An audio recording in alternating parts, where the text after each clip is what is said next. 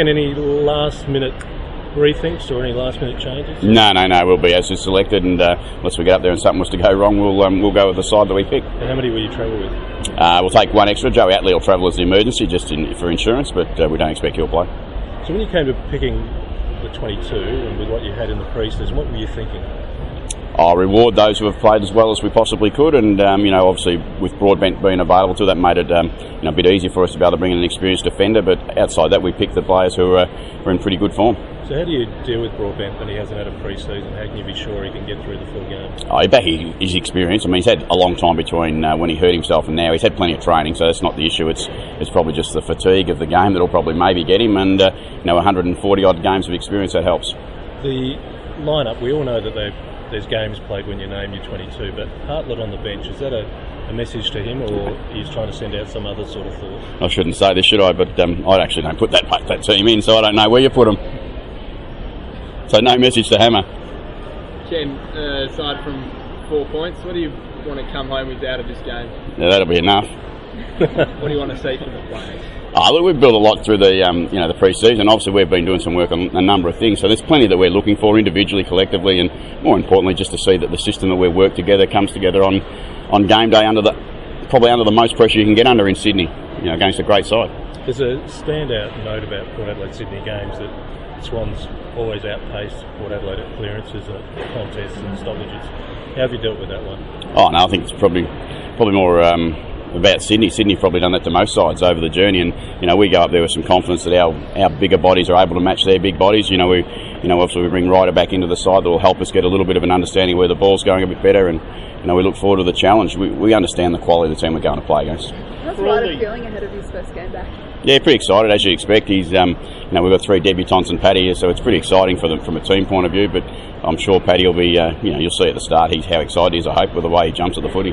For all the work you've done in the pre-season, and you talked about, game style and all that, do you throw out a large part of that if it's absolutely soaking wet like it's supposed to be? Yeah, it does challenge you a little bit, I must admit. But yeah, no, there's still stuff in your structure that you want to work to see, and whether the ball's flying around as quick as it could possibly is probably going to restrict some part of it. But a big part of what we've done has been around contests, so hopefully that will come out in what a great opportunity to test it. With the wet conditions, is there a chance that Joe Atley might come in there as a tactical switch for one of the bigger? No, we don't think so. We don't think that's to be the case. As I said, someone would probably have to be sick or hurt themselves in between now and game time for us to change.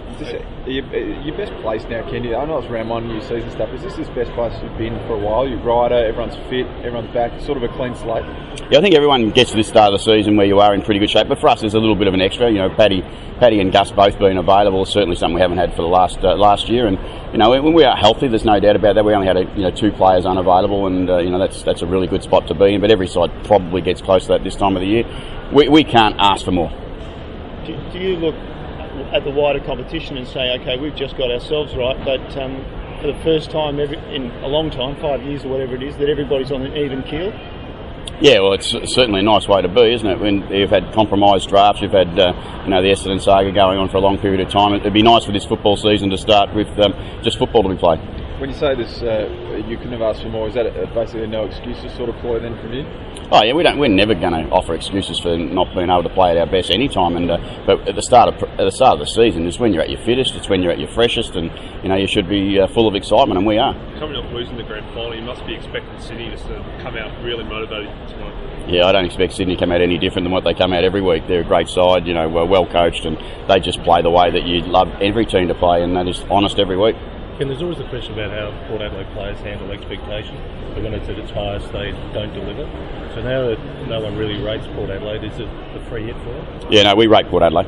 As a football club, we certainly rate ourselves, and we give ourselves the greatest opportunity to have a successful season. We expect that of ourselves, so I'm not worried about it, and I never have been worried about what other people expect or don't expect. But it seems your players have, that they've been worn down by external expectations, so does it free them up? No, I hope not. I hope they can just be the footballers that they're supposed to be, whether there is or isn't external expectation. As I said, Rooch, most of the expectation we place is by ourselves, and we put that on every week, and that's the last couple of years or this week. We'll do the same thing. We expect to win. So what have you done then to be able to handle that better, even your internal demand of always delivering. It hasn't always worked. No, it hasn't. But we've also, again, we've sharpened up our program big time in the summer with lots of things, and I'm not going to go into the detail with what all those things are, but hopefully some of those things will come out and allow the players to play with the freedom that they need to, but also the expectation that we expect of them. Can you look at the win-losses? I think it's been almost 11 years since you've won at the SCG. Do you think too much about that, or obviously a different team this year? It's a great year to break it. And hopefully it's this year in 2017 we start one up. How does your defence handle the start of a new year, particularly when we saw last year that maybe they played too high and they left too much behind? Did you rejigged all that for this year, particularly with the new personnel? I think we've done certainly a fair bit of work after the first. Look, if we go back, it was probably a couple of rounds at the start of last year where we got in a little bit of trouble, but I think we've done a great job through even last year to fix some of that stuff, and I think Bass and the boys have got that under control. It's a big challenge, so we're going up for a big challenge this week, and we look forward to it. Does Homsy get the job on Buddy tomorrow? No. No? At some stage he might, but not all the time.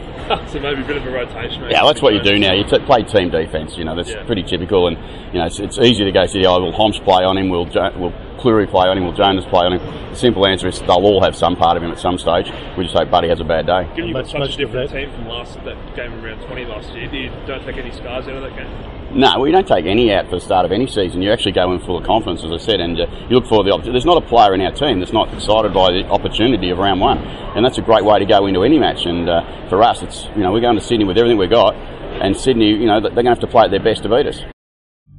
The podcast Faith on Trial looks into Hillsong, both in Australia and the US, and takes both the listener and hosts on unexpected twists and turns in the story of Brian Houston and the Singing Preachers. There are 2 incidents involving Pastor Brian. The Australian journalists uncovered a litany of alleged criminal behavior in the megachurch. Financial gifts were being given to the leaders of the church. Listen to Faith on Trial Hillsong ad-free on Crimex Plus on Apple Podcasts today or wherever you get your podcasts.